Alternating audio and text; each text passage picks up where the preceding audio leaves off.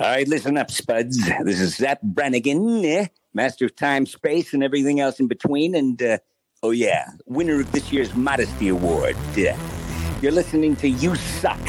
What's the difference with Al and Tom? Your one stop for this sort of thing.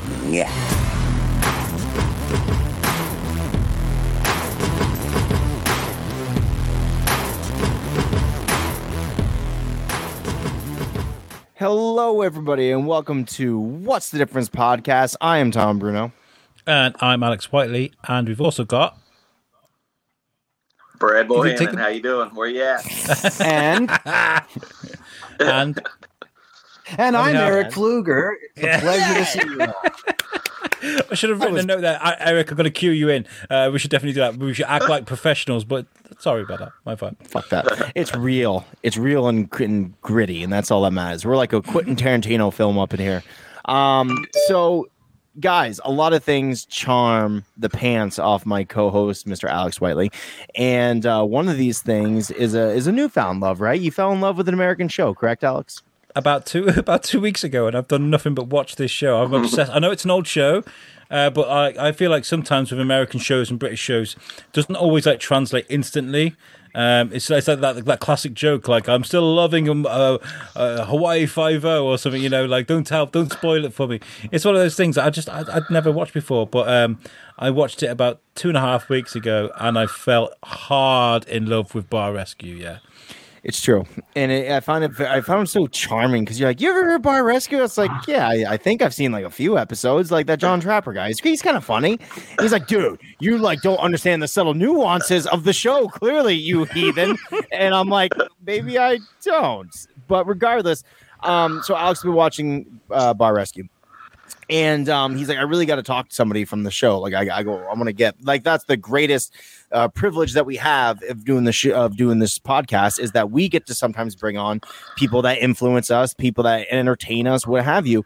So that's what we did today. One of the people that had their bar fixed up by Mr. John Tapper is on the show with us, and it happens to be a very, very cool bar with something that I happen to love, which would be Louisiana. Can we all say hello to Mr. Brad Bohannon? Bohannon. All right. Yeah, I only fuck that up every which way possible, so it's all good. Don't worry about it. Yeah, I mean, I do love this show.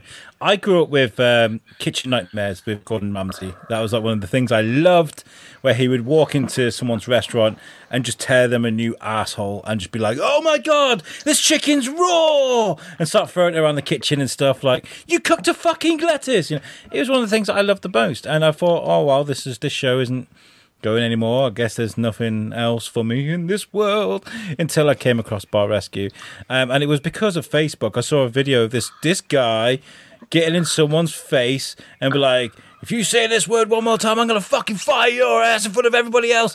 And he's like really getting in people's grills. Like, there's no way this guy is like this on TV for real. Then I saw another video, and I thought, I gotta check this thing out. And luckily it was on Amazon Prime. And John Taffer is an absolute animal with people he speaks to on the show. Kidding. Absolutely.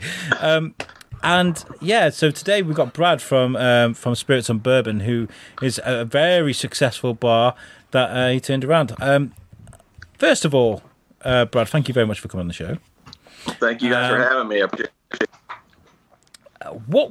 Okay, so talk us through that process of becoming a feature on the show. Was there submission process? Was there like some sort of hoop you have to jump through, or do they literally just say, "Hey, this bar could stand for a leg up"? How's that go? Yeah. I think most of the time, I think you probably would apply for it and say the help, but mine was a little bit different circumstances. My wife is an attorney, and she has an all-women's law practice, and they were doing they were casting for a show on attorneys, and it got to the point where they got far enough where they interviewed the family and they interviewed me, and they kind of heard my story and kind of heard what I did and all that stuff like that. And the show was for the lawyers. They couldn't get it go through because it was all she does domestic work, and people had to sign off on their personal stuff, and people would sign off it for the network. And so it was the same casting people that were doing that, and they won. I think this was season 3. I was on the first episode, and I think they wanted to get more of a high profile a place where it's not just in a strip mall. They wanted a place where people could actually go and touch and see and really enjoy the bar rescue. You're not necessarily going to Omaha, Nebraska, or some Podunk Tom in Ohio, but this was that we were really visible and there a lot, and I think they liked that. And the show I think Bar Rescue needed us just as much as we did them to make that show grow. Absolutely, especially when you see the circumstances in which they helped your bar, and also in the same way that you kind of gave them a real spotlight onto what can be done with a place that maybe just doesn't have a theme going as well as it could be. And by the way, I've been to Bourbon Street. I went there back in 2007. I was doing it was right after Hurricane Katrina. And I was a part of this program where we helped build up low-income housing. And, of course, there was this huge hurricane that happened down there. And so they were like, hey, the AmeriCorps is looking for volunteers to come down and pitch a hand in. And, all me and my 19-year-old friends like, yeah, let's do this. Totally. Let's do this, new life experience. And so they took a bunch of us 19-year-old kids and they brought us to Bourbon Street at the end of the week because they're like, here, we're going to get some good food and have a good time after all the hard work. So they're like, oh, go. They didn't give us any adult supervision. They just let a bunch of kids roam Bourbon Street. And of course, you, sir, are very familiar with Bourbon Street. But if you were to go to describe the atmosphere of such a place, what would be the best way to describe it? New Orleans is the closest thing it's the closest to being in the United States. It's the closest thing to feeling like you're in a different country.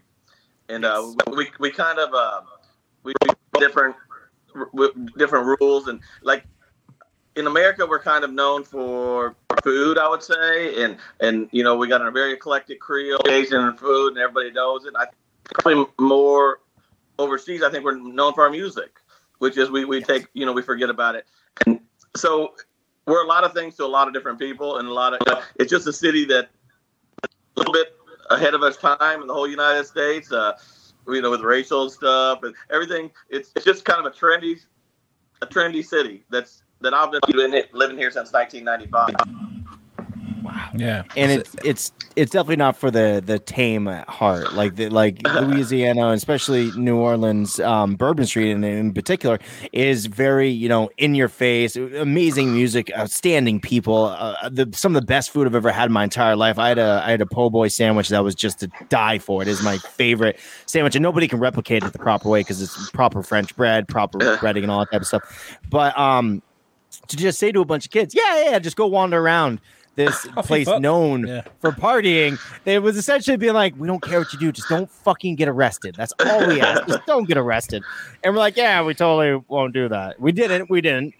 Close, but we didn't. I've got to say before we move on, the audio's cutting in and out. Brad, I don't suppose you've got any sort of headphones you can plug into your device at all that you can speak through at all? You're having a hard time hearing me?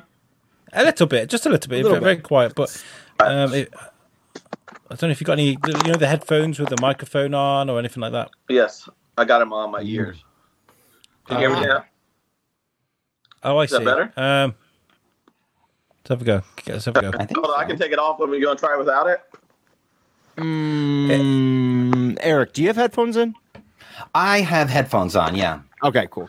Okay, all right, that's fine. But I mean, I can edit it and make it look sexy. Yeah. Alex is a professional, for fuck's sake. Oh yeah, I'm an absolute professional. I didn't fuck up. My last interview I did for the Shrewsbury Biscuit, which is another podcast I do, was with the High Sheriff of Shropshire, and I forgot to turn my microphone on, and my laptop picked it up. I sounded like I was underwater. It was terrible. What are that problems like when you have that Next going on? Next on Podcast Rescue, Alex Whiteley can't do his podcast at all. Did you ever notice that about the narrator? He just has this quality of kindergarten baby. You wash your face in gravy, you wrap it up in underwear, and mail it to the Navy. So, just in case anyone might be wondering, and not that they should, because Eric's a fucking legend. Eric, we kind of announced what we were doing. We always give a heads up to our chat, and Eric is in the works of developing a show with Alex, and so he's part of the chat. And Alex is like, hey, I got this going on. I got this guest coming on. And Eric, being an amazingly artistic dude, he's like, dude, they influenced me so much in a lot of things that I do. And he just couldn't stop speaking about some of the things that came out of that episode. So as we go along, Eric's going to start putting in more to why what exactly influenced him about it. So let's go back. Your wife was in the process of trying to start this all-women's. She has an all-women's attorney agency, and they were looking for a television show that was based on something of that sort, I would imagine. They were looking for, and so they wanted to do a lawyer show for a pretty major network, and so they just couldn't get people to sign off on it. So it was the same people that were casting for that show was casting for Bar Rescue. And they got to the point where they met me, and they're like, "Dude, we got the guy for you. This guy's he's a little off tilt. He's got a good story, and he's willing to talk. It's diarrhea of the mouth whenever he gets on." And they kind of liked everything they had to say. I had to say. Well, I mean, but that's, that I guess like one of the most important, because I watched the episode, of course, that was like my homework. Alex is like, how dare you not watch Bar Rescue all the time, first of all, Tom. But second of all, you need to watch this episode because it's kind of integral to what we're doing this weekend. I'm like, yeah, absolutely. Let me watch it. And I loved it because you're honest. And I love that more than anything else, because a lot of the time, some things that come out of that show is how phony some things can be. Not to say that the whole show is phony, but sometimes the people in particular can be very, very phony. But I did not get a hint of that from you, sir. We were pretty honest, and like I've been on a bunch of episodes now. He's called me back to do. I just got back from Vegas to be on this season doing some stuff with him. But some of them, matter of fact, we did another one in Louisiana a couple of years back, and I was the undercover guy. And if I wasn't the undercover guy, and wouldn't realize and so there's a crew of 70 people there, and the guy's still getting wasted. And he doesn't. He's so wasted. He don't even know these people are here. And like, if I wasn't there witnessing it, I wouldn't believe it. So it's like there's a lot of stuff that you would think people would know better, and they're really good at bringing cameras in a month early, and they'll set them up, the security cameras, that way everybody gets used to it, and they never tell you that they're gonna use your bar until he walks in the door. You got a pretty good chance. You got a pretty good idea because there's a 70-some people there with tents and all. They stick to the story till the end. They're like, we don't know if he's coming or not. We don't know if he's coming or not. So they try to stay true to their word on making it as real as possible. So the reaction on your face when John Tapper walks through the door to be like, "Hey, I'm gonna fix this for you," that's all legit. That's you being like, "Oh shit, it was me." Yeah, that was it. But me, I had met John before because John actually. At that point, I think he owned the nightclub and bar convention, and I used to go watch him speak. Which is kind of like I, for years I used to go there and I'd watch him because he's a phenomenal speaker. If you ever get a chance to see him, very inspirational. So I kind of was kind of a fan at that point already. I knew him before. I knew who John Tapper was before everybody else really kind of knew who he was. Oh, okay. Did the show sort of change him in any way, or did we get the real deal with John Tapper? Because I've been lucky enough to become. I think a lot of times you come and go, but we've kind of become friends, and we do stuff together. And I've kind of got to know him on a different level. I talked to him yesterday. That's my first episode. I was almost 10 years ago. That tells you what kind of guy he is. He took me yesterday when I called him to do some stuff. But yeah. He's different, but I've been in meetings. Like one time we were looking to open a restaurant together, and we were going to look at this spot. And the guy had a limp on it. He was walking with a limp. He had one arm smaller than the other. Life has already punished this dude enough. And then he comes in there and he starts talking stuff, and no cameras, no nothing. And we got to see John Tapper again that day too. Like, oh my God, this is not for the TV show. He's pretty intense like that all the time. Well, I mean, we'll get to the end result of what ends up happening, but to be fair, your story is a success story. You had a successful business that you, if I remember the story correctly, you sold to a competitor, or you were bought out of the old bar. Correct? Did I get it wrong? Tropical Isle. Yeah. Yes. Like I moved down there in 1995. I moved to New Orleans with $500 in my name. I started out as a doorman and worked my way all the way up to owning a third of it. My way in, but it was a small company, and I mean they were probably doing $1 million a year. We just got doing a big money, a lot of money. And my wife had finished law school, so they knew they had to let me in because I was going to go do my other thing. So they got my thing. They let me in. I got to buy in, and then I think there was some ego issues with them. They didn't really like sharing the money, and I didn't. I mean, as long as I got to go to Applebee's every day and eat, and I didn't have to wash my own dishes, I was pretty content. I grew up with nothing. So I didn't really care. But then I think it just got to them. I think more people were going to me for the answers, and just it was just kind of an ego thing.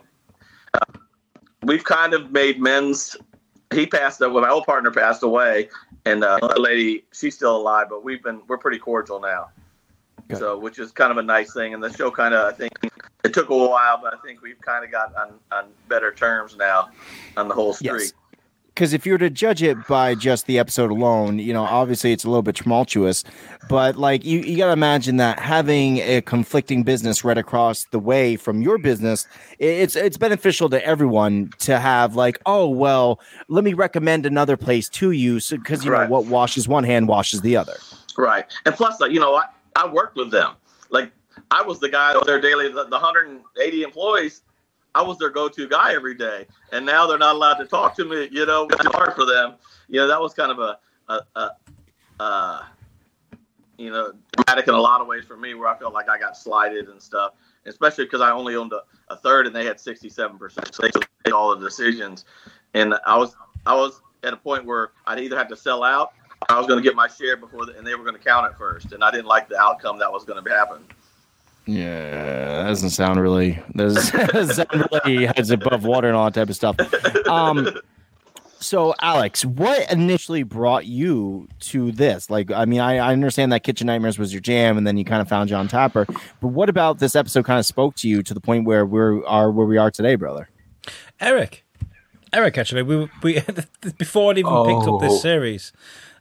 He was like, we were talking to Ori Kimbler, who I believe was going to come to your bar and take some pictures, but she's kind of got a leg in a cast at the moment, so I don't think she made it. Bless her. I hope you get well soon, Ori.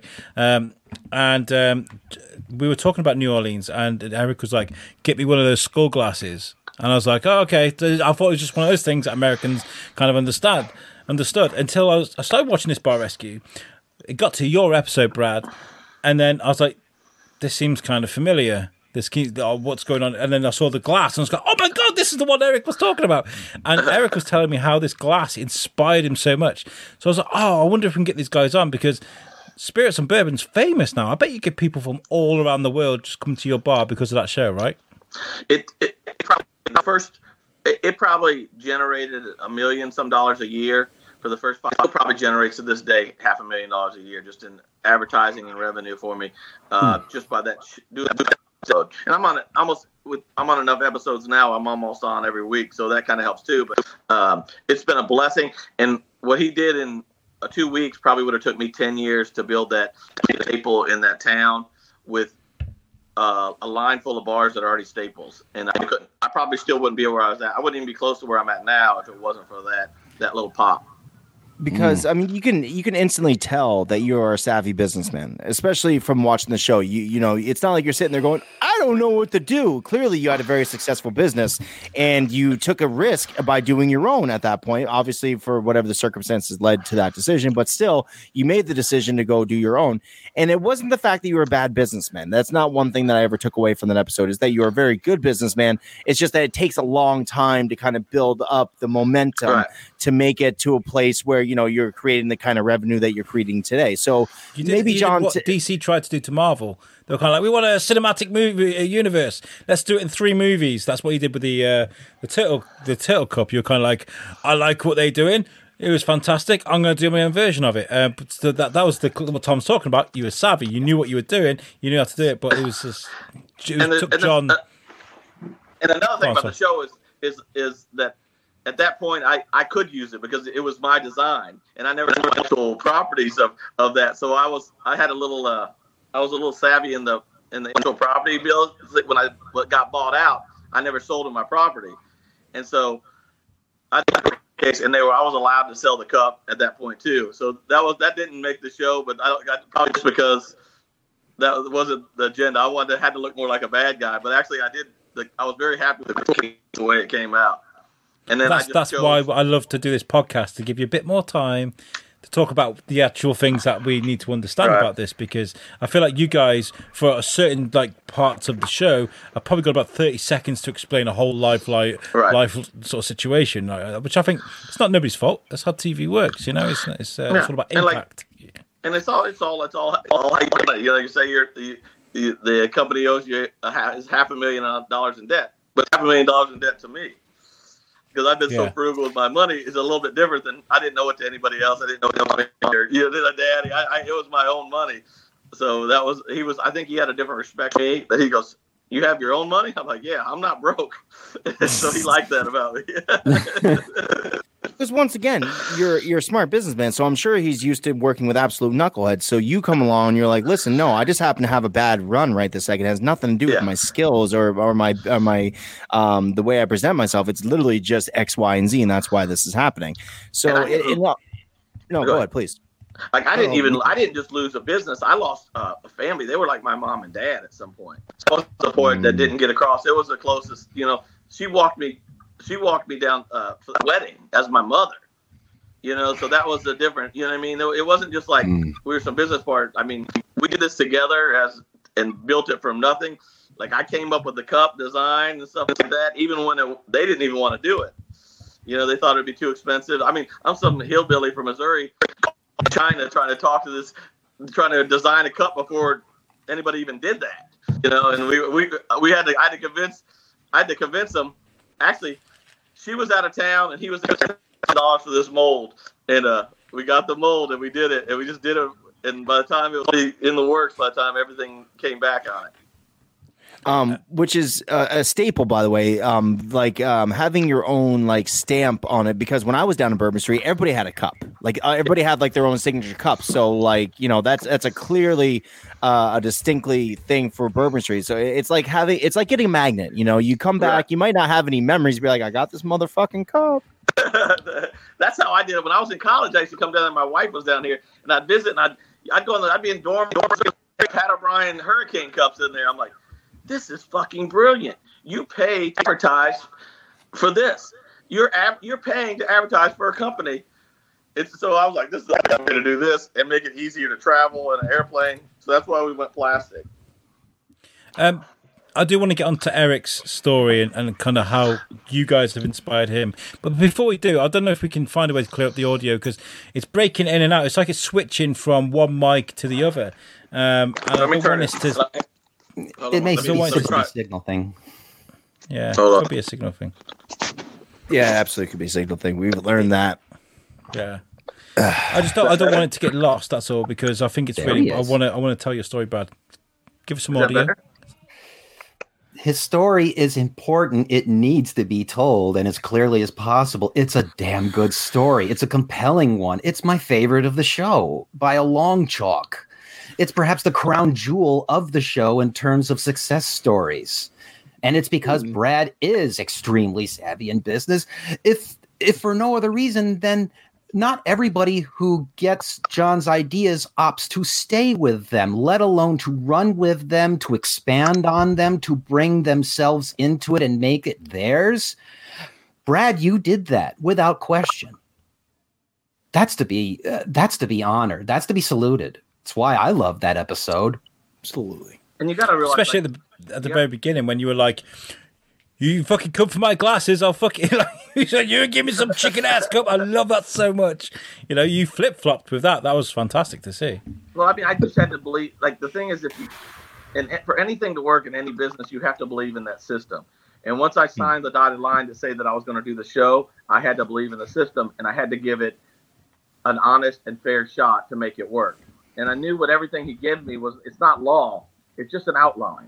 And I knew if I had that outline, I can use it. And there's some stuff that he did that didn't work. There's stuff that, that we added on and changed a little bit. And like everybody thinks John don't give a shit if you change anything as long as you make it work. And he wants it to be your own. And and that's what people forget, because there's no one's going to know you. He's not going to come in there in 2 weeks, no matter how smart he is, and know your business. And like when you do the show, it's a 6-month process. They send guys down every other week, and they're interviewing you, and they use your stories and your ideas to make this work. And so they don't keep you totally out of it. They don't tell you what's going to happen, but you can kind of direct it on what you think will work. This is how things are marketed down here, because in New Orleans things are marketed different. You don't really, your advertising is different because everybody's in a hotel. I mean, it's just a different world, Oh, absolutely. One of the better examples of some advertising was, and I know it's kind of blasphemy to talk about the show any longer, especially with the backstory that happened, but there used to be a show on Discovery called Sons of Guns. And it was about, are you familiar with that company at all? Yeah, the guy. Yeah, that was, we don't need to get into all the bad stuff that happened along those lines, but it was a very, very, very popular. Something weird happened. Something was going on. Yeah, lots of weird stuff happened. A lot of stuff that we're not going to bring up on the show just because we're trying to get some new fans. Anyways, if you're interested in seeing a really tragic story, definitely go check out the Sons of Guns stuff.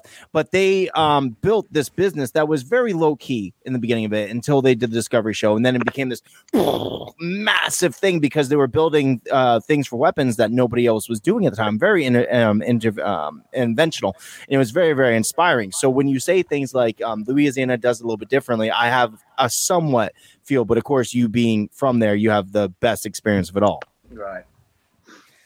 Now I'm not a big bar guy, but I gotta say, like, looking at your bar, it seems like it's like an event almost. Do you understand what I'm saying? Like just going to a bar. You can go to any bar, right? There's bars everywhere. You can go there and have a drink, what have you. But going to Spirits is like an event. Would you agree with that? Yeah, it's kind of the whole thing is set up as an art form. We have the shot chair out front with bells whenever the shot's going off. So the bells have to be loud enough. They have to be loud enough in the street to get attention, but they have to be quiet enough inside that doesn't ruin the piano bars where people can still talk and hear the music. The music has to have enough a big enough vibe going on to make it seem like it's fun, and they still got to be able to take orders. And you have to have a courtyard in the back where people just want to chill out and do absolutely nothing there. So there's a lot of moving parts in a small space. Absolutely. I'm used to these places. You know that. I mean, I've been to over here in the UK. We've got Blackpool. Blackpool's like. I guess I don't know if I could compare Blackpool to New Orleans, but when you want to go to a place that's a bit more loose, lots of bar. There's a great gay district there as well, lots of amazing gay clubs and stuff. Honestly, Blackpool's amazing, right, for what it is. But they are very much the case of when you're walking down there at night, you're going to see the scantily clad girls with their waving their cards. Come inside our club. You're gonna see all the lights and the arrows pointing down to these things. It's got to be really hard to sort of grab people's attention because it's very much like John says on that show, or they say on that show, is that people just want to go get fucked up in one bar, they go to the next bar, and then hopefully end up back in the hotel by the end of the night. So it must be really like. But yours does that though. It's got that really what John did to your bar was one of the best transformations I've ever seen, because like it went from the green neon, which you kind of see everywhere, to something completely different and very attractive to people walking by. A gorgeous lavender and blue. Yeah, it was so good. Eric, where does this sort of fall in for you? What's the most inspiring thing about this for you? Well, how to simplify it, because I'd really better. We only have so much time. Worked in a bar myself, not behind a bar, worked a mic. I was the MC. I probably found the show long before either of you. I responded to it on many levels. As an artist, you wouldn't think that you could port over a lot of lessons from Bar Rescue to the career. But yeah, it's true. The culinary arts are arts. And if you think hard enough, you can port over some lessons. There's also the fact that I, again, like everybody else, I respond to John's personality. I pop the show on if I need to be motivated, if I need to just be motivated to clean the house. I could just put on one of the episodes where he finds a dirty kitchen and he goes, "Clean your kitchen!" And I'm like, "Yes, sir, don't hurt me." And of course, we go on from there. But then, as I said, Spirits forms perhaps the success story of the show that has had several success stories, many of them. But why does this one matter to me as opposed to any other? I'll try to keep it simple. Kevin Smith already said to me at this point, "You got to love your art." And that made me go, okay, that's right. I need to be enthusiastic about my career again. Because, like Brad, there was a time where I wasn't as such. I'd had the will sapped to a degree. I didn't want to do my craft anymore. I'd been hurt by people I trusted. And then, okay, I needed to love my art again. Fine. But now what do I do with that? Here's a practical lesson I learned from this episode. It's a simple one, but like most riddles, they're absurdly simple when you see the answer. I'm quoting Tolkien there, but he's right. He said something very simple. Every cup on Bourbon Street was green or red, not blue. That is absurdly simple, but it taught me something. Being different than everyone else gets attention. Being singular to yourself gets attention. And that's what led me to the logic of saying, well, you know what? If Kevin and Ralph are doing Hollywood Babylon, their comedy podcast, and they're doing a segment about it called The Germans, and if you know about the period between the wars well enough to illustrate that, then go for it. Be different. Be yourself. That obviously led to all the events that ensued from there, including the coloring book. Now, how do I thank Brad for all that? Well, I have always wanted to thank Brad for that. That narrative of that episode picked me up when I was down. Just as according to the narrative of the episode, Brad himself was once down and then picked himself up with the inspirational help of a friend. And that motivated me. That charged me. Oh. And I have been a better person since. So now how do I thank Brad for that? Well, I've always wanted to. And I wanted to thank him with a piece of art. And so I spent a little bit of time between the last week and now coming up with a piece going, hey, maybe if he really likes it, he'll want to sell it at the place. Woohoo! Let's make lots of money. And so with that event, I worked up the sketch and I sent it to Alex. And, well, that's the rough sketch.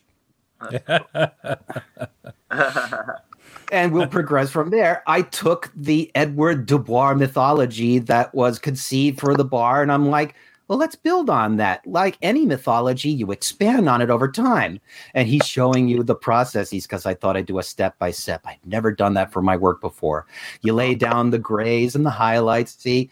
And then here comes the base colors. Then here comes the other color. And I had no idea what Edward Dubois looked like. So I picked the off-the-shelf barbershop quartet character, figuring I'd research later, this being a rough sketch. But this is my tribute to you, Brad, and to Spirits the Bar. That thing is great. I love it. I'd love to talk about it with you further, but not on this show at a better time. We're Facebook friends. We'll do it then. But basically, thank you, Brad, for inspiring me and for inspiring a whole audience of people, including Alex, including Tom. I appreciate the kind words. It means a lot to me. And, you know, I'm glad that some of my heartaches is helping some other people, too. Maybe prevent them from having to go through some of the shit I went through in life. But well, I'm glad my misery cheered you up, Garrick. Well, not in so many words. It's more akin to something else Kevin Smith said. Creativity inspires the creativity of others. It's that simple. And Brad's creativity inspired mine. He's like, he did that, I can do that. He lived his dream, I can live my dream. Right. It's that simple. And he has. And I'm so proud to see that and so honored to be able to share it with you, Brad. Man, I appreciate it. Thank you kindly for all the kind work. I mean, it just means a lot to me. And I'm grateful. That's lovely, Eric. All this stuff. Yeah.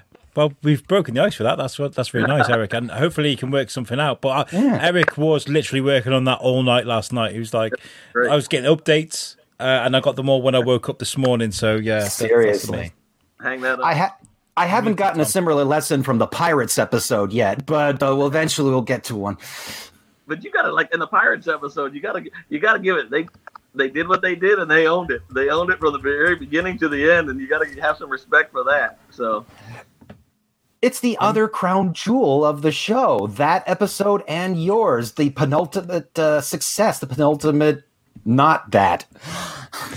I'm not familiar. What are you guys talking about? Once again, because I've seen like episodes. And by the way, Eric, I watched True TV when it first came out, and I saw Bar Rescue in its premiere episode. So you saying things like I might be watching along with Tom, maybe not necessarily the truest thing ever said. But I will say that you're a bigger fan. You're a bigger fan than I ever will be of such a thing. I yield clearly. to Tom. No, you definitely should never yield because you are a beautiful, beautiful bastard. Eric, I actually happen to own a piece of a little bit of Eric Pfluger as well. One of my pride jewels in my art collection because it is one of the most amazing, most intricate drawings you could possibly have. Eric prides himself on drawing things that would drive a sane person crazy to try to attempt. He's just very prolific. It's a beautiful thing. I'm not familiar with this pirate episode. Does anybody want to fill me in? What's going on with that? Well, long story short, there's an episode in the second season that opened the second season just as Brad opened the third, where there's a bar smack dab in the middle of a place where it doesn't belong. It's a Pirates-themed bar in a section of town strictly filled with corporate high-rise buildings. It doesn't fit, and John can't make it fit, and the people that run the bar aren't interested in making it fit. And so much so that even no matter how hard John tries, the moment he leaves, they go right back to going, no, it's a pirate bar. They went back to a pirate bar and then they were out of business. I've seen the similar thing happen on Gordon Ramsay's show. Plenty of people went right back to exactly, because that's the thing is when you have somebody like a John Tapper come in and try to course correct your business, you have two ways to go about it. It's either, well, no, he had no idea what the fuck he's talking about, and clearly I am the better businessman, or you do what Brad did and just kind of accept it and be like, well, maybe it's time to change, or maybe this idea would be good and beneficial, in which case you have a Brad who is thriving in this era, in which we got to talk about eventually how the pandemic affected your business, sir, because your business is one of the ones most like dramatically hit by this whole situation we find ourselves in. Right. Before we jump to that, Alex, you first. No, I was going to say it wasn't just Brad though that was in the firing line; it was Steve as well. And obviously, Steve got the brunt of it. Your co-owner on that episode. In fact, he got most of it, like a 12 gauge shotgun to the face. That's what Taffer gave him. And you had that great little argument where he's like, "You're just selling me out, dude. What the fuck?" And you're like, "Well, what am I supposed to say? He's right." Like. There's a good guy and a bad guy. You got the wrong straw. I'm not jumping in front of the bullet for this one. I'm like, kick me and yell at me. That's the only time me and Steve have worked together since 1995. That's the only time we've ever gotten an argument. Really? And it was the only time we just don't get mad. Like we're just both kind of like big fat goofy guys, and we just kind of like. But he was mad. He was mad. Is that what you needed, though? Is that what you both needed to kick up the arse? Yeah, no, definitely. I think it was good, and it was good for all of us. And I mean, he got some stuff unjustly that I probably should have took a few hits for, but it was too easy to step away. Yeah, fuck yeah. Sometimes the easiest way to get out of the way is just to step out of the way. Be like, well, I'll be over here, guys. I can't believe he's doing that. It's the secret of the show at its heart. It's fun to watch John yell, as long as it's not at you. Brad's in the background, get him, John. Like, what the fuck just happened? Like, nothing, I'm just supporting. I really want to succeed. We were halfway through filming it, and Steve comes up to me and looks at me and gives me this scar. He goes, "Do you still think this is a good idea?" I think it's fantastic. It's such poetry on right. It's just because it really does put people to the test. I mean, other people because you see a lot of people that get fired on that show and they bring them back and then they fail. Sometimes they don't fail. I don't know, but like when it comes to like the team you've got with you now. Is it the same sort of team from back then, or there have been a few changes? I mean, yeah, we've got the same structure. I mean, there's people that almost everybody that show most of them graduated college and moved. A lot of them were Tulane, and they just kind of move on. A couple of them, I think, worked in newspapers in Miami. I mean, they just kind of moved on and doing their own thing. So that's almost been 10 years since that first episode. Yeah, of course, yeah.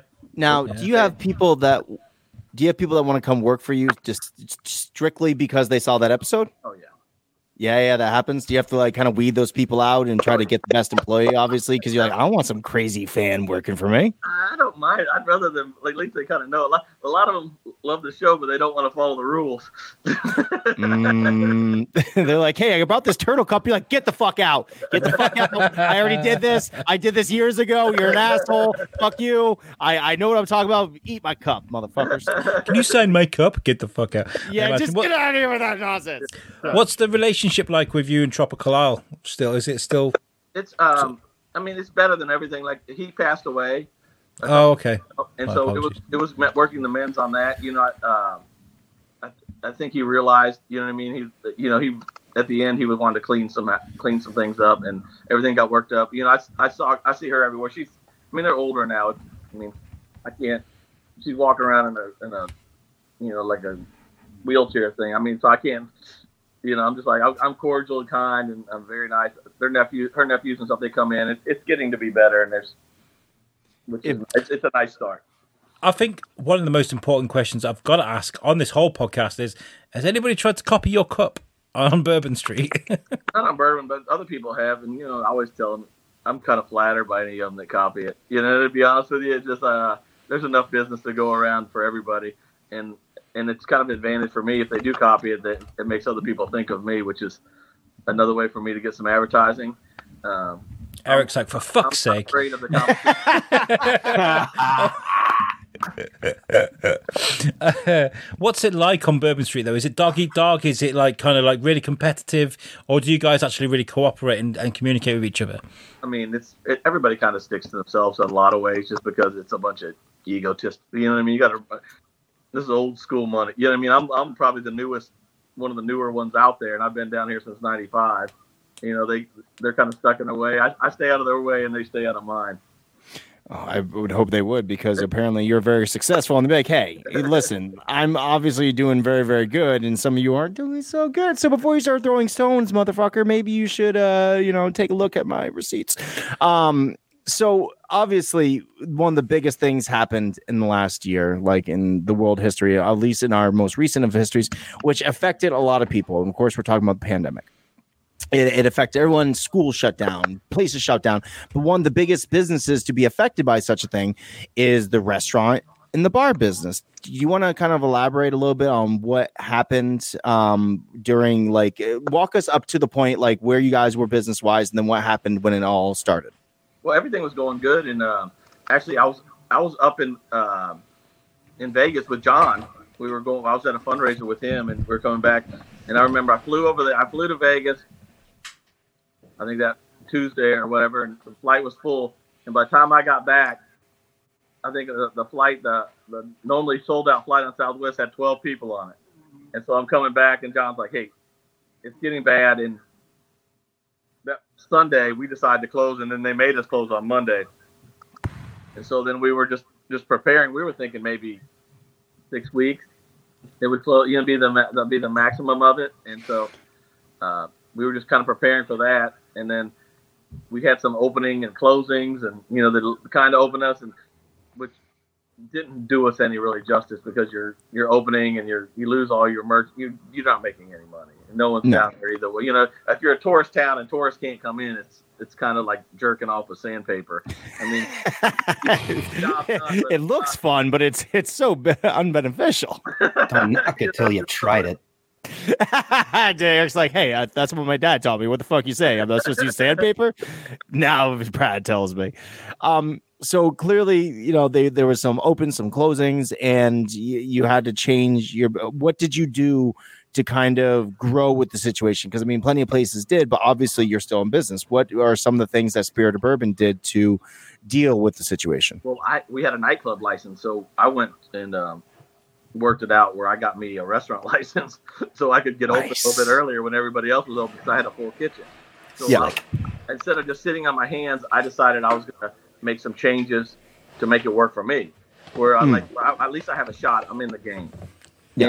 And the thing I can tell anybody that's in business is the key for anything like this happening, because I've been through natural disasters. I've been through lots of hurricanes, lots of stuff like that coming around. The key is to just be prepared and have some stuff saved up and have an emergency fund. That way, when all this stuff happens, it's just instead of being a tragedy, it just becomes an inconvenience. So Yes. you make your own time and enjoy a little bit extra time with your family, and we made the best of it we could, you know. And now we're the last month. It feels like we're starting to get back to normal. One of the business the benefits of being on Bourbon Street, which not many people might know about, is I think you're like there's only like 2 towns I know of that you're allowed to drink in the street. Now, were you able to do things like make to-go cups and that type of jazz to kind of like deal with it, or at least combat the pandemic? I mean, some of the stuff like this is what happens when governments get involved. Is some of the stuff just defies logic. So they banned to-go drinks. They banned to-go drinks while we were during the pandemic. So instead of you could come in and have a drink instead of a table, but you couldn't drink on the street. So I mean, that's some of it. Some of it doesn't make sense, but we just try to work through the people that make these decisions. So you can come have a drink at the place you're not allowed to be at, is what they're saying. Like, yeah, you can have a drink in the place that we're not allowing you to open up to have people in. So deal with it, I guess. Yeah. I mean, at that part, do you just start putting like tables on the roof and shit, and you're just like, there, it's in the business, kind of. Fuck you. We have tables out front still and everything like that, but now it's got to-go drinks are back. But yeah, for a while there, it was a strange world in New Orleans. And I have another place on Decatur Street. It's called Turtle. I still have Turtle Bay, and it's open 24 hours. And it was weird, just shutting the doors because it's open 24 hours a day all the time. Like me and Steve were trying to scrounge to find a key to lock it because we didn't even know how to lock the door. You've got dust off it when I found it. So you've got another Turtle Bay. You've opened another bar. I had it already. It was okay. The other one. Yeah, I've already had this. Okay, cool.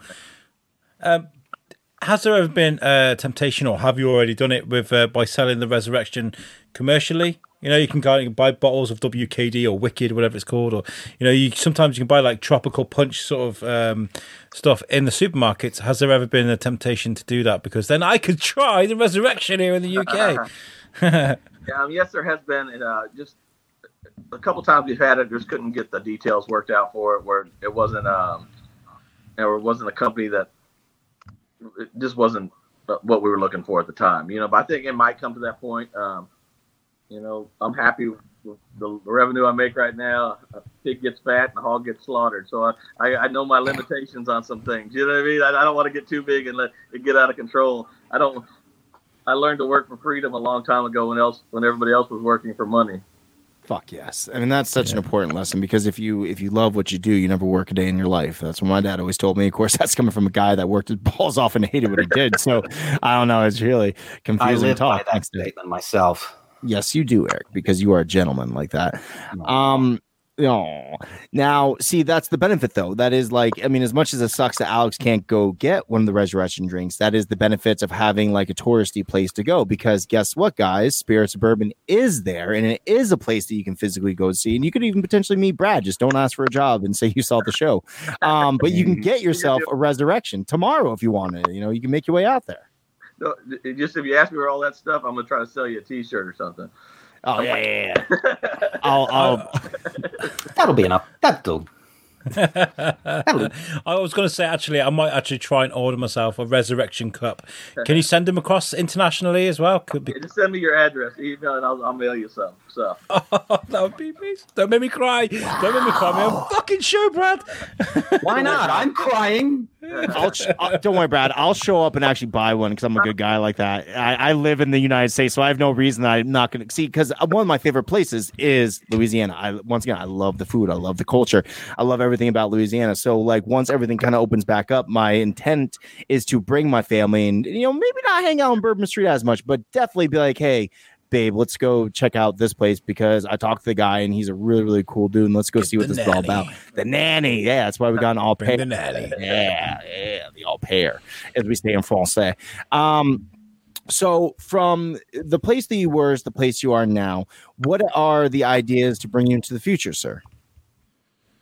Right now, I'm just me personally. I'm just focusing on getting my kids through.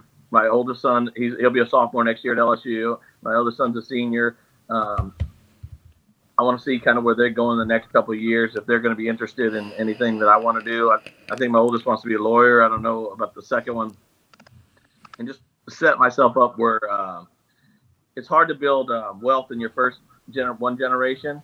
So I've been kind of educating them to, I think they'll have the opportunity to become wealthy because they'll have a nice foundation and a groundwork just because of this. And I just let them know that they got to be good stewards with the money and to take it, and they have an obligation to their kids and their grandkids to pass it on and to be good stewards.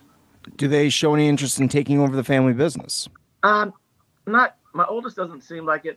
He might start. He told me he wants to work a little bit part time down there to get a little taste of it, but I don't know. We'll have to see. You know, and I've seen some second generations and third generations in the French Quarter, and I haven't been impressed so far. Savage. I want my kids to do that. So it's hard to have respect for stuff that you didn't earn. Yes. So they have to. I think they're as kids, they're going to have to learn the hard way how to be humbled a little bit. That way they know this isn't really some. In most people's world, this isn't real. And they have to learn that and have respect for that. You give them a turtle cup, you're like, sell it, and then I'll respect you, motherfuckers. All right, listen, I love you, you're my brood and everything, but I'm telling you right now, like, your old man couldn't sell this turtle cup. I don't know. You show me what's up. That's hilarious. I love that so much. That's awesome. So you're still like friends with the guys from Bar Rescue and John Taffer and stuff. So are they still making the show? Because I've only got 5 seasons on Amazon. Are they taking a break and then now they're coming back? Is that what's happening? I just filmed 3 weeks ago with them in Vegas. Oh. There's 20 more. They've got 20 more episodes. They're filming right now. Oh, I'm so excited! Yay. I'm really excited about that. They bring them over 200 episodes, which is unbelievable for a TV reality show. Yes. Wow. I want to try and get Taffer on. I know he's got a podcast, but he's 66 years old now. But I don't know if he was still doing this. Because this show's so old, I'm not up to date with everything that's going on. I emailed him off his, off his website. I was like, "Yo, you want to come on my podcast, though?" He probably won't, but he's a big deal. Well, the thing is, like, it's the benefit and also it's a benefit as well as it's also a kind of like a hindrance that we don't catch each other things. That's part of the show, Brad, is that it's what's the difference? Me and Alex learn stuff about each other's cultures all the time. So he'll be like, I just barely heard of this thing called Bar Rescue and I'm really into it. I'm like, dude, that show's like 10 years old. What are you talking about? And I'll be like, what's this Doctor Who thing that I keep hearing about? I'll be like, Tom, you mean the 40-year-old sci-fi show that's renowned? You have no idea what it is. I'm like, and that's part of the show's brilliance, in my personal opinion. Other people might not see it, but that's kind of like where we're at now. So now he's super excited about seeing the show and learning who John Taffer is, and he wants to have more. He wants more of it, and it's always a shame when you find out at the very end, be like, well, they don't do that anymore. Like that's something you caught on too old. Have you ever thought about you yourself, Brad, not taking over for John himself, but like doing it in your own way, because obviously you're a very successful businessman. You're a very smart bar owner. You ever thought about maybe kind of like throwing your hat into the ring and be like, well, I could, you're also very entertaining. I could do this. I could coach people along. I could get somebody to make their business better. You ever think about that? Watch that. Of course you think about it and you see of it and but then you realize like JT, like the amount of work he puts in every day. I mean, he wakes up like thinking, and it comes with a lot of responsibility with that, and that has to be what you want. You know what I mean? Of course, it'd be flattering to do it. And let me tell you, he's hooked me up with so much like great speaking arrangements. He's got me on a bunch of shows that otherwise I shouldn't have been out. So I take advantage of it as much as I can. If I was ever going to be anything like John, I'd be the low rent. I'd be the JB John Taffer, maybe. I don't know what I would do, And I wouldn't do anything that would even come. I'd have to kiss the ring I'd have to get approval before I did that. You're very personable, dude. I think there'd be no problem with such a thing. And I admire you for the amount of respect that you have for him, because obviously, he's helped you in a lot of different ways. And of course, that's also after you helping yourself, because one of the biggest things is when you need help is reaching out and ask for it, which you weren't even generally doing per se by the way that your story comes, but it just happened to work along that line which ended in the end result of this, which is fucking fantastic. I gotta say, now that I've spoken to you, I'm gonna have to go back and rewatch the episode again, because now I have even more interest in this than just before, when Alex is like, do this now, Tom, because I'm dad and I say so. I'm like, yeah, dad, I will. So now I want to go back and be like, I want to see the little subtle nuances and get the love for your business, sir, that clearly these two other gentlemen have. Right. And there's a bunch of episodes. They're fun to watch. You know, it's the same story over and over, but they make it interesting, and it's hard to do. It's hard to say. It's like writing the same love song over and over and over and make it where people care. And they've got the formula figured out. Do you have a personal favorite episode apart from the one you were in? Good question. Good question. Oh, well, I got to one that I've been on. Like, actually, I got to do a little behind the scenes stuff on a one called Big Mike's, and I got to work with some of the guys. And that was a lot of fun. And I got to, help get some of the staff and set up a lot of the stuff, working with the maintenance department, getting the ACs and all that stuff. So the ones in Louisiana, they use me behind the scenes too, which is kind of nice to kind of have that deal. I was honored, and that was a Big Mike one. It was a flood one, and he did that one because I called him. And that was kind of cool that he saved. I didn't know. I just saw the story, and I sent it to him, and he did it. They changed it from doing another bar to that one because of the story. So I'm pretty proud of that. I thought that was fun. The bungalow one as well. The bungalow one, I saw you on. I was like, oh my God, it's Brad. I was like, hey, there he is. That was a fun one. And that's a good one because they're just a good group of guys. I mean, they're like your favorite uncles, like those the brothers, like that. They're good guys, and I still see them. And their dad comes down still, and their mom. So that was a fun one to do. I did one here in Chalmette. That was fun. And I got to go undercover, and I got to do 2 or 3 Black to the Bars, and they did the food truck one. So that was kind of fun. Hey, if he calls me, I do it. I mean, I'm taking what if whatever happens. What if he rocks up across the street in Tropical Isle? He's like, let's see what happens. We'd be like, fuck off, Tom. John, fuck off. Don't do this shit like That'd be an arms race then. Oh, that'd be awesome. I'm not gonna. Don't fucking dare. Because there was one where he did. It was the country and dance at the country and western nightclub, and he was like, "We're gonna go after him and we're gonna put him out of business." And I was kind of like, that's a bit harsh. He's like, let's do what they're doing, but better. Competitive intrusion, he called it, and I love that one too. They had an episode I watched that I really thought was good. I think it was on season 4, and it was like a DJ one, and they had these dueling DJs. I don't think it made it, but it was actually a very interesting. I thought the concept was really cool. I love that one. But that was probably my favorite one that I thought that probably should have made it that didn't make it. But I enjoyed that one. Something different. The one I cringed at a little bit, and I've got to be completely honest because I'm a journalist. Is the gaming console one that he did when he had the PlayStation 3, and he was I love John so much, but when he's trying to sell something on screen, he's so obvious with it. So you're playing Need for Speed Hot Pursuit, right? It's so brilliant. But I was thinking if that was in somewhere like Telford or Wrexham where I live or something, and they put these nice big TVs and these consoles, the controllers and the games and stuff, they'd be fucking gone in 15 minutes.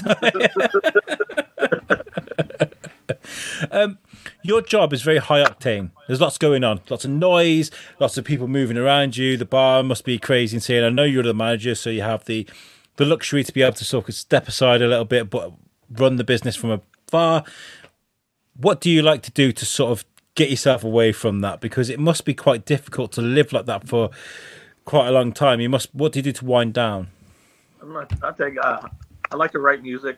We write a lot of songs, had some. So I got a publishing company, had a few hits on the radio. So it's kind of that's always been interesting to surround myself. I like working with songwriter conventions and doing stuff like that. I'm on the Mississippi Songwriter Board, and we do songwriter shows and stuff. I enjoy doing that as a little R&R, which works out. That is not what I expected at all. I'm not gonna lie, and that's another one of the greatest things about this show is learning that there's far more. Up there, that counts as stuff. There's far more depth and levels to people than anyone could ever guess. Because if you were just to look at you, sir, you'd be like, oh, successful business owner, very hospitable dude, very entertaining. Never in a million years would have been like, oh, he writes songs on the side and he's very successful at that too. That's crazy.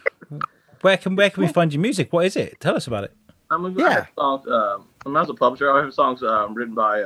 Look on the wall. I got Colt Ford, Easton Corbin, Tracy Lawrence, Chris Cagle, Lori Morgan. So I've had a lot of cool. Craig Morgan.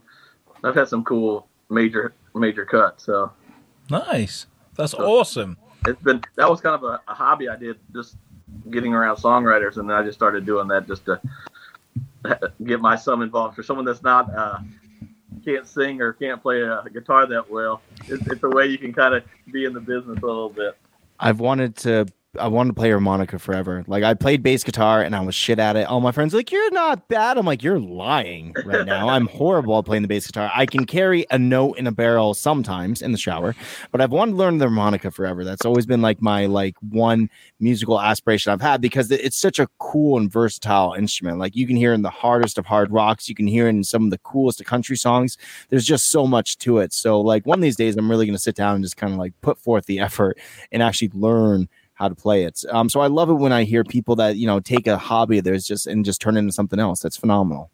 Yes, it's a fun industry to be in, and I've been lucky. Imagine nightlife and music. What goes better, Before, I know we right at the tail end of the show now, but Eric, you've been sat there quiet. Is there anything you've been dying to ask Brad that we've talked over you for? Sorry, Eric. Well, not so much ask, simply to share. I've enjoyed the hell out of the series. For reasons personal and professional. Yeah, I get art ideas. Yeah, John Taffer kind of reminds me of my father, and my father recently passed. He was a man of very high standards, as John is, for good or ill, and more often for good. And that's not necessarily to say that I'm used to big guys getting in my face and yelling, "You're not doing it right." Although it's not that. But at the same time, I'll tell you, I was primed for a guy like John Taffer. My dad's name even was John. And I'll tell you, that's probably why I responded on a deeper level than otherwise. I'm like, this feels like home. And that's why it's working for me, because I'm used to that. Because the kick in the ass is sometimes very useful. It's true. Yeah. And I found that I'm no different than anybody else. I'm in as need of it as anyone else. So yeah, I responded to that. So I became an addict on a personal level. Then comes Brad's story to just sweeten the cake and go, oh, I now know what I must do.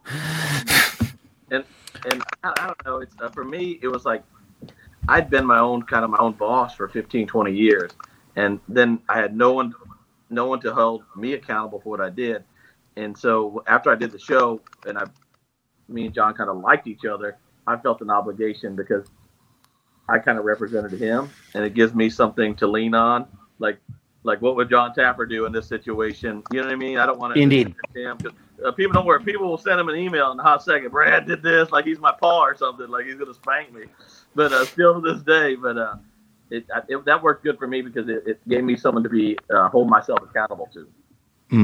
Very much so. He's a father figure, if not a father of mine, he is a father figure, and he tends to be that with anyone that he comes across. And with you, Brad, I get the sense, yes, long before you outright said as much, that there was a clear respect between the two of you that you shared for each other. Mm-hmm. And we're nothing. We're a lot different. You know what I mean? We're a lot different, but we're a lot alike. And we just kind of we actually just like each other, which is kind of nice. And I think a guy at his statutes doesn't have a lot of friends like you would think would have tons of them. I don't think he has tons of them, that people he keeps close to him. It's an exclusionary stance because not everybody can meet that standard. Maybe and it's the praise to anybody intimidation that thing. does. Maybe it's kind of like I can't live up to John's standards. He did a great thing for me, but fuck it out. That was terrible. That was so traumatizing. I can't go for that again. So yeah, thanks, John. But yeah, have a great life. See you later. You know, I can imagine it being like that.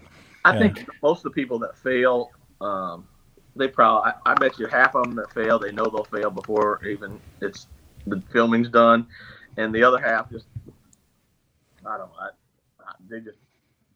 they think it's bar maintenance more than it is bar rescue, and you got to realize once they're gone, and it's up to you to steer the boat, and you have to be ready to steer the boat even if you're not ready. Yeah. Indeed. Yeah. I saw one of the follow-up episodes you did where you basically said we had a choice. We could agree and go on with what John gave us or not, and we chose to do so. And that's singular. Not everyone does, as I've said. And you did so to such a degree that my jaw dropped. Yeah. And there was some times when after they left, you're wondering, is this the right thing to do? Because at that point, it's not on air. And like everybody's saying, you have 6 to 8 months of waiting after you filmed, and you have this new concept that no one understands. You're trying to explain it to everyone, and they're like, "This sucks. It's stupid." Blah blah blah. But as soon as it hit the air, and he said this was a great idea, it was like the water, the Red Seas was parted. You know, so it was kind of I was like, this dude's got some yank. You know, so I gotta say, Brad, you first of all, thank you so much for coming on and chatting with us. You have been a delight. You're an inspirational dude. You're a very savvy businessman, and I just feel honored that you came over and had a little chat with us. It's really amazing. And if I'm ever back down towards your way, man, I'm absolutely stopping by Spirit Suburban, which everyone should do. If you guys yourselves are down in the Louisiana area and maybe a little bit close to Bourbon Street, I know of a fantastic bar you could stop by, and that would be Spirits of Bourbon. Right now, you can go get yourself a fucking fantastic cup. Don't be hateful. Be grateful. One of the first things I'll be doing is giving Brad my email. I'll be like, yes, please give me my cup. Oh, my so bad. Everybody's gonna be coming. Oh, Alex told me to get some free drinks in here. I'm like, no, you fucking pay your way, man. Just because I got a free cup. To see you, Alex. I might be coming to get some free drinks over there. And do you travel much? Do you go abroad a lot? Well, obviously the pandemic, but usually. I'm a gypsy. Yeah. All right. Fucking traveling man. He's a traveling man. He's made a lot of stops. If you ever want to come over to the UK, Shrewsbury is a great place to come drinking. I guarantee you'll have a great time drinking around Shrewsbury. That goes to everybody. The year before, and I got to see the Queen twice. Really? I've lived here all my life, never seen her. Scotland. And I met Prince Charles on Bourbon Street. Oh, what? I met Prince Charles on Bourbon Street after Katrina. They were sitting there looking at it. And I'm like, "The car's there." And him and Camille got out. And they were looking at a school. And he's like, "What are they going to do with all this rubbish?" And it's like, fascinating. That's 5 minutes. It was very kind of cool, That's my bar, sir. I wouldn't call it rubbish, you jerk. Prince Charles go to Bourbon Street and get laid.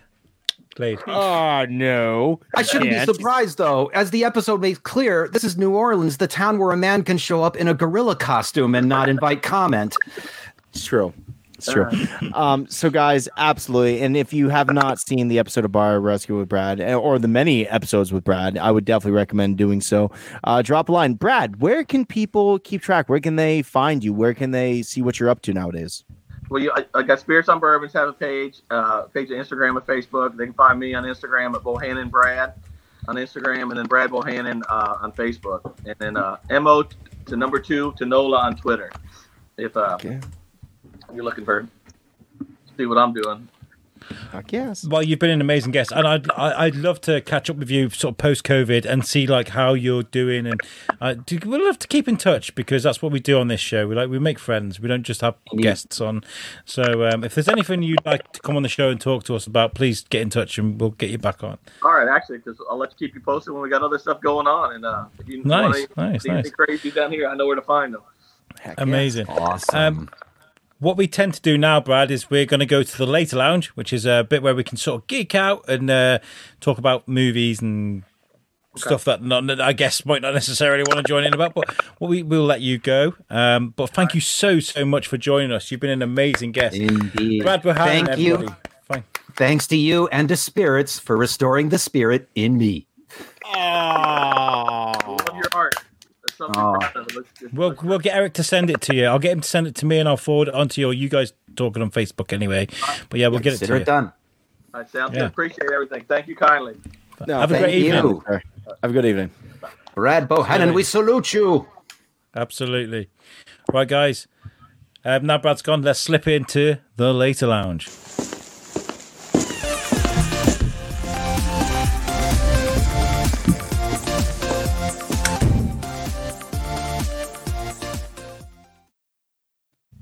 That doesn't quite translate because I haven't got a pink background for this. But hey, welcome to the later lounge. Brad was amazing. That was a bit quiet. Hopefully that audio works out okay because we could hear what he was saying, but he was quite quiet. So hopefully I can pick that up a little bit. But that was fantastic, right? So great. Turned out fine to me. Yeah. Audio-wise, I loved it. Yes. I just want to thank you guys for the honor of getting to speak to Brad first foremost. Eric, you are once again, dude. You are the nonstop gentleman, and you're one of the greatest people we've ever met, dude. So of course, when the moment that Alex is like, "Oh, we have this person coming on," and Eric's coming on, I'm like, "Fuck yes!" That makes all the sense in the world because the passion that you bring behind it can't be replicated. You know, Passion. Oh my God, no kidding. There's a huge difference between what I try to accomplish and what you accomplished. You know, without any real thought in the matter, because you did have the love behind it. So it's always great when this type of situation happens. Eric, what have you been up to lately, buddy? I haven't talked to you in a while. Well, let me see. I mean, obviously, it's a bit of a rebuilding period. Dad's still dead, but I am getting better. Yeah, I've been here, Eric. He's not coming back, mate. I'm sorry. But no, we do feel for you, and I'm very sorry you had to go through that, Eric. It was a terrible time for you. I mean, I am getting better, and the show is indeed helping.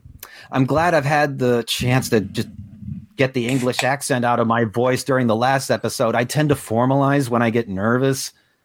I'll just say I'm accent fluid. My brother's like that, you know. When he comes out, my brother sort of like, he'll spend 10 years over here, spend 10 years over in Ireland with the family. And every time he switches back over, his accent changes. Like I'll speak to him and he'll have like an Irish twinge to him now. But if he's like me, he soaks it up like a sponge. Absolutely. Whereas me, I'm not like that at all. But no, that was fantastic speaking to Brad. I'm so glad that because it's very rare. I mean, it does happen sometimes, but it's very rare we get someone like that's very like I've just found this TV show and I'm so much in love with it. So to get someone that I love from a TV show I'm watching at that current time, even if it's old, is a really nice feeling. And I've really enjoyed speaking to him. What a great guy! Honestly, I'm just so chuffed about that. But yeah, it's nice to see I'm excited you're getting a cup. Like the fact that you were going bananas. And I'm very, very excited that there's going to be a piece of your art in this business that you respect so much, Eric. I got to say, that's so cool. It must be. But well, I'm like you guys. I'm like, I would bleed for a cup. All of a sudden, Eric opens the vein and he's like, spirits. And he's like, bleed into a cup. I bleed into a cup every day. The difference is, though, is that you guys, once the pandemic is over and stuff, you guys can just drive there. Literally, like, I can't. Like, so I guess that's kind of... I can drive in my brand new vehicle that I purchased today. Oh, shit. His car. I got a brand new car. I do. But okay, but to be totally fair, we just really talked about in the show when you earn something in comparison. It was last week. Last week. I ruined the mirage. So like when you work for something, it's a completely different feel than if it was just handed to me, right? If I would have woke up today and somebody would have given me a car, it would have been different than the years that me and Shona have now put in. Because when we first moved up here, we had no credit, we had nothing to our names. We started from scratch. And now with especially the great financial assistance of my wife, because, you know, not only having a great job, but being very on top of our bills and making sure our credit gets built the proper way. The first time we went and bought a car, guys, like it took us like 6 hours, 12 different banks turned us down. It was a real process. Today, it was, we went in, we said, we want that.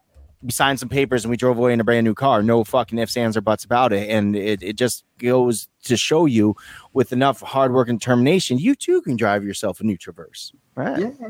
Does it have a backup camera? It does have a backup camera. It does. So this time I don't back up into a moose, which I am getting. Can it parallel park Which by is itself? a hazard.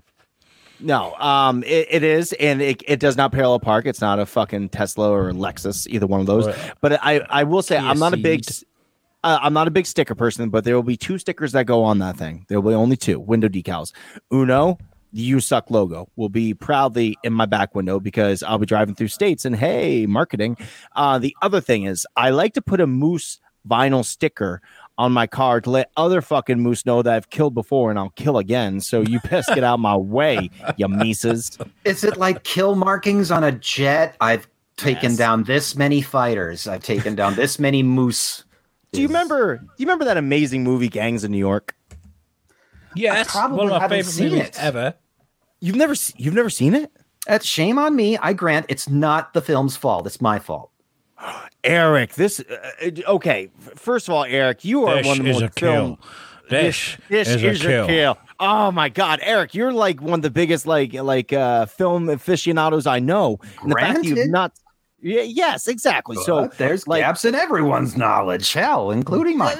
fair enough. Eric, if I was to give you any homework, and I'll let Alex speak a little more kindly about why I brought this up, I would definitely recommend Gangs of New York. Now, Alex, there is a character on Gangs of New York, and he does something to his beating stick. Do you want to tell everyone what that is?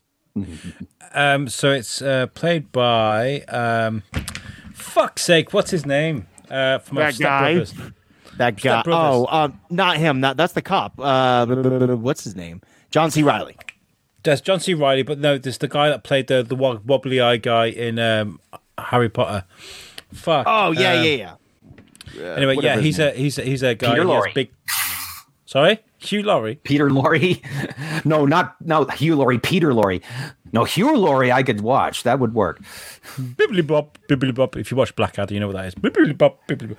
Anyway, no, he has a big like stick, and every person he kills with a stick, he carves a thing in there. And Bill the Butcher has this amazing. I can't spoil it if you haven't watched it, Eric. I don't know. So good. Oh, Here's Daniel a mark for Day-Lewis. you fucking Yankee fuck. Yes, Like, yes. oh, Daniel boom. Day-Lewis's character in the movie, and he makes notches on his stick to symbolize the people we've killed. So that's what I'm doing with my cars. Is I put a sticker on there to let other moose know I will beat you with a giant stick. So it's like Eric. Lucille. Yes, it is like Lucille. Yes, in the speaking in the parlance of nowadays, it is Lucille because we are Right. referring to a movie that's pretty old now. The fact that it's a big knuckle piece of wood as well, and that would really fucking hurt if it hit you. Like it's a very blunt instrument, and you are going to die if it hits you. It's a very horrible death. That film is so good because it's like you look at the film and you're like, that wasn't that long ago because it wasn't set in the Victorian area. It was set in the early 1900s, and there's like these gangs meet up in the middle of these fucking streets, and they have like literally wars where they're literally stabbing each other to death. And Wait, clawing wasn't each it other's- tied into the Civil War with regard to avoiding conscription of the Civil War? Yeah, I think it was that there was a lot of tension there. They do go into the election and stuff. Like Leonardo DiCaprio is brilliant in it because that was like the turning point for Leonardo DiCaprio. He went from fancy boy, oh look at me, I'm Leonardo DiCaprio, to I can be a serious fucking actor. And Liam Neeson's in it as well. No, son, you keep the blood on the blade. You need to watch that, Eric. It's so good. I think you. I owe it to Scorsese. I like the man's work generally. I've been Irishmaning all over the place if we're talking Scorsese movies. So I will get to Gangs eventually. Age of Innocence, if we're going to talk about his more offbeat work, I'd recommend that. It's a tearjerker, but I recommend it. See, and those are the type of little nuggets that are dropped by you, Eric, where I'm like, you haven't seen Gangs of New York? What the fuck are you talking about? You see everything. You'd think, but no. I'll give you a I love it. I'll give you a movie thing since we were talking about Bar Rescue for the past hour. We owe John Taffer for Rocky IV, in a sense. We owe John Taffer for the one thing in Rocky IV that anybody seems to remember, the robot. Paulie's robot. Happy birthday, Polly. Happy birthday, Paulie. That's his. John Taffer had that in a club with a certain sci-fi theme in New York that he was running long before Bar Rescue was ever a thing in his mind or ours. I don't yet know the mechanics of the deal that got into it, but they needed a robot to say happy birthday, Polly. And this one was available because it was in John Taffer's bar. And It was saying, and instead of happy birthday, Polly, it was saying stuff like, check this place out. And it was really primitive execution program. Yeah. You're not doing it right. Clean your kitchen. Throw that robot that's a really interesting nugget, that is. What I've been watching, started watching last night, which I am dying to finish this fucking podcast to go and watch again, is a show on Amazon. They did it in 2017, I believe, but they've redone it with Amazon money, and it's called Utopia, and it's fucking phenomenal. It's got what's his name, Dwight out of The Office. It's got John Cusack, which I haven't seen in fucking anything since fucking Identity. I'm pretty sure I haven't seen him in it. $2. And it's about this comic book called Dystopia that predicts all of Earth's pandemics and things and diseases. And this Dystopia was like crazy. The symbolism in it, they're like literally, they have magnifying glasses and they literally zoom in on leaves, and the leaves have signifying things. And they've released, like, somebody found the sequel, Utopia, which has new secrets, things that haven't happened yet, that it can predict. And it gets very bloody, very gory, because the people behind it want everyone who's read it dead, and they don't want it to be sold. And it gets very fucking bloody, very fucking quickly, and it's brilliant. It is so good, and I've just found it last night, and I can't wait to see it. So I saw it, and I thought straight away, Eric Pfluger, because the Star Wars portrait you're putting together, the picture you're putting together, you've put a lot of thought into, like, the gems that go around the border and too much perhaps. How a certain line should feel and things like that. So I thought Utopia is Eric Pfluger the movie, like, you know. So it's you don't want to see Eric Pfluger the movie. This leaf should be shaped like Uganda, you know. Silly little things like that. It's just brilliant. I want to see, like Eric the Jodorowsky's Dune, the documentary. It'd be something like that, I'm sure. I want to see Eric Pfluger movie, because at some point I'm going to show up in it, and that's going to make me really smile. Because they're like, oh, would you like a microphone? Yeah, that's me. I'm that fucking guy. Why'd I get recasted? Why is fucking Ted Danson playing me? That's not age appropriate. What the fuck is going on here? What the fuck is Jonah Hill playing me for? He's a great actor, but what the fuck? I lost weight. What the fuck? But so did he, though. He's suave too, kind of, sort of, maybe. I don't know. They cast Rick Dalton as me. I'm so happy. They brought back Alfred Hitchcock to play me. I don't know, one, how they did this, and two, I didn't think he acted, so I don't know. I guess he just shows up for 1 minute trying to catch a bus.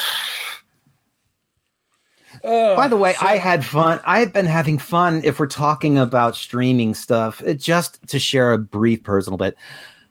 A friend of mine that I met online by the name of Chris Vasco, a cute story in its own right, but suffice it to say, we developed a friendship, and he's like, I'm going to help you out. He hooks me up in such a way that I'm able to watch things on HBO Max, including Game of Thrones. So I've been burying myself in that, if we're going to talk about heavy bloodshed. But just by coincidence, you reminded me of it, because a lot of Hitchcock is on there too. And I watched North by Northwest recently in the last week. I'm like, this is still good. I have not watched it at all. I have an issue with I don't like things when there's a lot of hype behind them, and that show had an extreme amount of hype. And I've tried getting into the books because I felt like that would be my introductions. I love books, and I'd be like, oh, I'll listen to the books and then I'll get into the show. But like, still to this day, I don't know what it is about Game of Thrones, but it doesn't draw me. And I love swords and arrows and shit, so I have no idea what my problem is. I don't know why I love it too, because it's cruel to animals, and I cannot stand that. And I'm like 2 episodes in, it's killing wolves. And I realize it's there to make me hate Joffrey's character, but I don't need any help. Just let it be. Yeah. He's the short dude, right? I hate him enough. Yeah. There's a scene in Game of Thrones which I think I can spoil. Can I spoil it now? It's been long enough, right? Go for it. Yeah, go for it. I'm never going to watch it. I have a feeling I know what. There's But a go scene where the kids run off. I think it's Bran goes missing. I'm wrong. And I think his sister, I believe. And I think it's what's his name? Reek. Before he's Reek, he takes over. Theon? Yeah. Winterfell. Yeah, he takes over Winterfell, and he's like, I can do stuff. I can be relevant. I can be powerful. And he takes over. He's like, it's mine now. It's fucking mine now. And instead of actually going and finding the kids, they pull up 2 children's dead corpses that are still smoking. And at the time, it was like they're playing this really demonic music, and you're like, oh my fucking God, they didn't. Oh my, that's so brutal. And then you find out, oh no, Bran's okay. So he's all right, he's fine. That was just 2 other kids. It's just He's 2 other kids. And you're like relieved, but then you're like, but that's 2 other kids that they did that to. What the fuck? It's a really weird show, and what it does to you is just unforgivable at times, I gotta say. Tell you what, Theon basically posed as a sadist because he was put up to it via peer pressure, but then he falls into the hands of a true sadist in the classic sense, and against Ramsay, Theon is nothing whatsoever.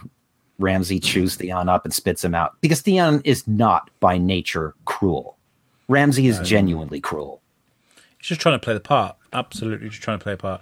And he's lived alongside Jon Snow, who's fucking Jon Snow. And he's trying to be like, well, I could do that too, you know? I can be fucking big and brave and strong. But anyway, She is my queen. I don't want it. Have you ever heard him talk in real life? He's like Cockney. He's like I'm from Essex, you know. You're like, yeah, and you're like, don't do that. Talk Northern. Oh, all right, then I'll talk like this for the rest of my life. Then I'm sorry. I'm Jon Snow, and I fuck you, you bastard. I'll fucking have you. But then as soon as he starts talking like this again, you're like, nah, fucking, I can't stand it. It's very weird when someone's on a show. You know nothing, Jon Snow. So yeah. That was an amazing show, though. Speaking to Brad, I'm emailing him now. Is now a really wrong time to be like, here's my address? No, I mean, it just really happened. Like, so Why not? I'm gearing up to do the same, so go ahead.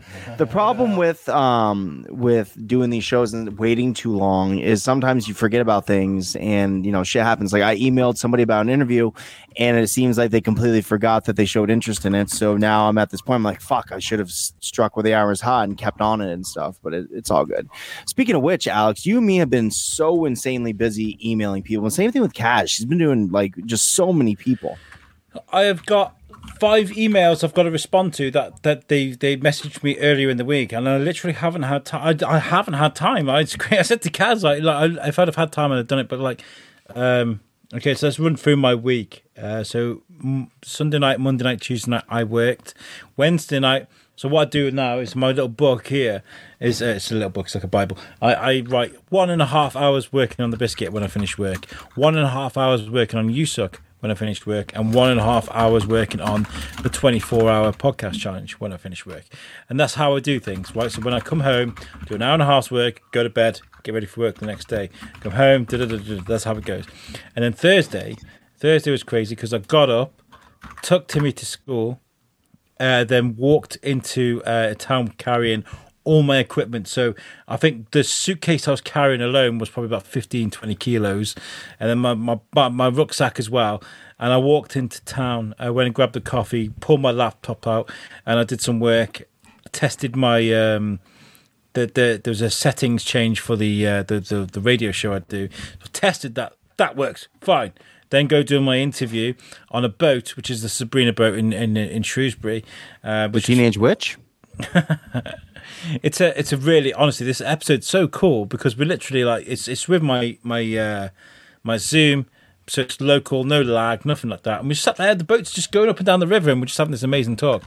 Straight from there, I grab my stuff, pack it all away, walk back out, and by the end of it, I'm hobbling to my car because this stuff is so heavy.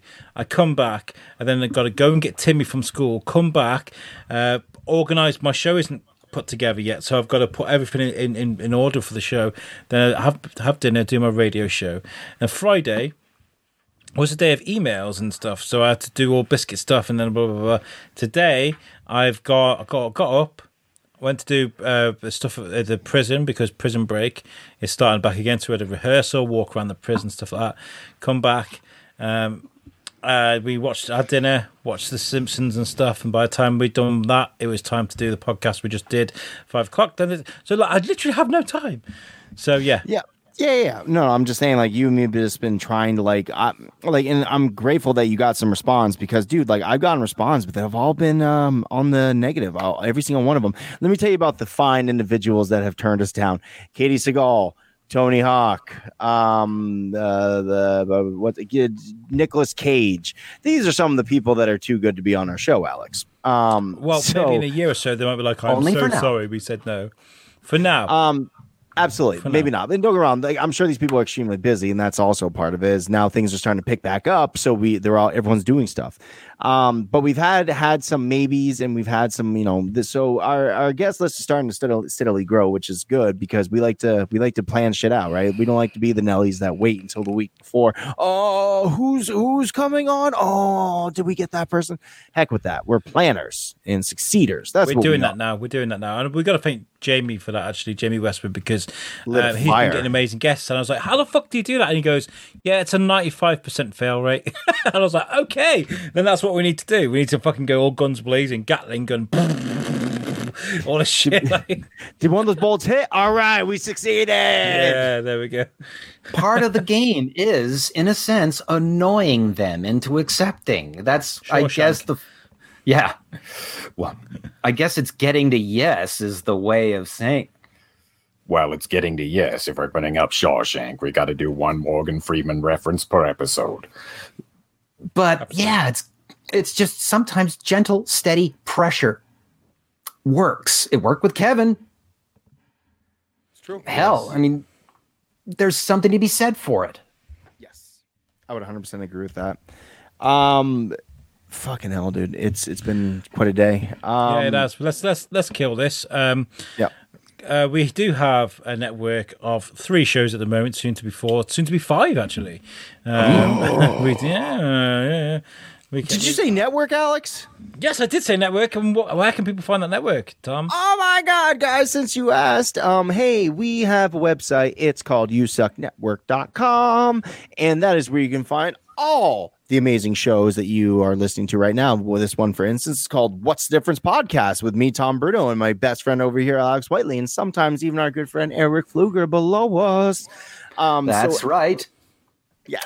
You Suck's tendrils spread far and wide. So, yes, we're going to be adding to that the show of mine called Yelling at Clouds, where I get to disembowel myself on an audio basis each and every episode. Yes. Look at that design work right there. I like that. Literally whipping that up as he said it. I was like, oh my God, I forgot to load that up. And as he said Yellow with Clouds, it appeared. There we go. How come you made a better logo for him than you did us, Alex? What's that saying? What are you telling me? That you don't really care about I didn't make that. Eric did. Oh, okay. Eric, how come you're making yourself such great artwork and you're not hooking me and Alex up with our fucking amazing artwork? Because I make the artwork. What the fuck's wrong with that shit? I'm joking. I care more about me than you. Good call. I don't blame you. So there is the soon-to-be Yelling at Clouds. There is another show called You Suck Chronicles with our good friends Tom Stevens and Jamie Westwood, where they bring on some of the most amazing and inspirational guests and have a conversation with 2 best friends from back in the day. The latest episode is the Chronicles of Baz Black. He is an actor. He is a musician. He is a tattoo artist. He does so many different things. You really need to listen to the episode to even get a grasp on any of the stuff he's done. There is Wednesday Night Live with me, Tom Bruno, Alex Whiteley, Tom Stevens, Jamie Westwood, and David Raby. I'm going to say it right, David Raby. And we come down every single Wednesday and we just, bullshit. We play a few games. We have a good time. We make fun of each other. And it's a big love fest for a bunch of dudes. We have a good time. Great time. There's also the soon to be revived, the Weekly Bazaar, brought back by popular demand. Actually, funnily enough, how that works. It was a show that was killed, but now, much like the Armies of Darkness, it is being brought back to life via some shattered mirror that happens on the ground. So that is something to look. walk. So there's something to look forward to in the future, my friends. And all these amazing shows can be found on our amazing website, usucknetwork.com, which was built for us by the good people over at weborchard.com. Hey guys, the important thing about selling something or having an online presence is you need a website. It's not good enough just to rely on social media. It might get you some places, but if you don't have a hub for people to direct themselves to, you have no idea what kind of business you're losing out on. So if you are an Etsy person, if you have an OnlyFans, if you just make vlogs, whatever it is that you do where you feel like more people should be able to see it, you need a website. And that's what the people at weborchard.com do. Not only they do that, but they do it for you, beautifully. If you go to usucknetwork.com right now and try playing around with their website, you're like, wow, this thing functions so well. And how did these knuckleheads do it? Well, let me tell you something. We didn't. We put our trust into the hands of somebody that is far more talented than any of us will ever be at designing websites. And we said, hey, Pete White, please hook us up if you're done saving the world from, all the bad stuff. And he was like, totally, guys, I got your back. And that's what he did. So you need to go and take yourself via the internet, so you don't have to travel anywhere, by the way, over to weborchard.com, drop our name, be like, hey, the You Suck Boys sent me, and get yourself a fantastic website today. Great work, Tom. Very nice. Yep, you have to get you in a market hall somewhere like, you want to buy some meat? There's great pork, these tenderloins here. They were made by Pete fucking White. They are the best tenderloins you'll ever buy. Tom and I need to go into business as auctioneers or something. Yes, you do it as Morgan Freeman. Hey, Do I hear 35? This is the slowest auction I've ever been to in my life. Really? I can't do Morgan fast because he doesn't. He doesn't do Morgan fast. So if he doesn't do Morgan fast, you definitely are not going to do Morgan fast. Do I hear 35? Does he Do I hear mean 35? Do I hear 40? Do I hear 40? Do I hear 40, 45? Or do I have 45? It just doesn't work. It works so well, actually. Sold. Eric, do you reckon we can get away with you recording now something saying, hi, I'm Morgan Freeman, and you're listening to You Suck? What do you reckon? As long as he doesn't take a hit out on me. That's not how I sound. He's going down. I saw that movie Wanted. He is a hitman. That's no good. Also, I got to tell you guys. Sorry, Tom. No, I was going to say, hey, Alex, don't we have some sort of like very long extended time show coming up? Yes, we do. It's the 24-hour podcast challenge. I'm going to be doing 24 hours live on a podcast behind a camera, microphone. It's going to be one of the hardest things I've probably ever done, to be honest. You don't understand, when you're doing a live show, you have to be on the ball all the fucking time. An hour is difficult. 24 hours is almost impossible. So no kidding. From 9 a.m. on the 29th of September to 9 a.m. on the 30th of September, which falls on International Podcast Day, we are going to be doing this live show. We're going to be doing 12 hours between 9 a.m. and 9 p.m. of the Shrewsbury Biscuit, and 9 p.m. to 9 a.m. we're going to be doing 12 hours of You Suck. The guys from International Podcast Day in LA are very aware of what we're doing, very excited. They want to come on the show. Lincoln Davis, who is the charity we're going to be raising money for, they're a cancer fund here in Shrewsbury, are very, very excited, very grateful to be part of what we're doing, and we're going to be trying our best to raise as much money as we possibly can for that fantastic charity. And the idea is to inspire people that with a microphone, a voice, and goodwill and a good bit of enthusiasm, you could do the same too. If you're somewhere in the world listening to this and you're thinking, that's a great idea, fucking do it, man. Just do it, raise some money, because what's the worst that can happen? We're looking for special guests to come on the show. We're looking for a venue. There are 24 hourly slots that are for sale from a minimum of £50 donation. So if you want a sponsor, like you see the usucknetwork.com logo there at the bottom left of the screen, bottom right, should I say, where you're looking at it, it's chug us 50 quid and we'll do that for you, and we'll say, this hour is sponsored by USUC Network, and that is your way of helping out. We also are looking for donations for live auctions. We're going to have the biscuit side of things. We're going to get local Shropshire-based sort of items that we can auction off that people can do. Skydives, event tickets, meal tickets, hampers, whatever you want to. If there's auctions, it's going to be amazing things. We're going to try and get some of those things. The USUC side of things, maybe we can get in touch with Brad and get a glass from the Spirit Suburban. Maybe we can reach out to Kevin Smith and get something signed. Things out that can be sent online, and that's what we're going to be doing. So if anybody knows anybody that can donate something, maybe we can get Eric to send us some artwork he did for Babylon, and get him to sign something. Yeah. That'd be a good idea. Yes, maybe.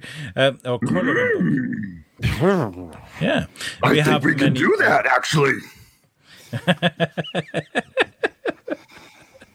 I think we can.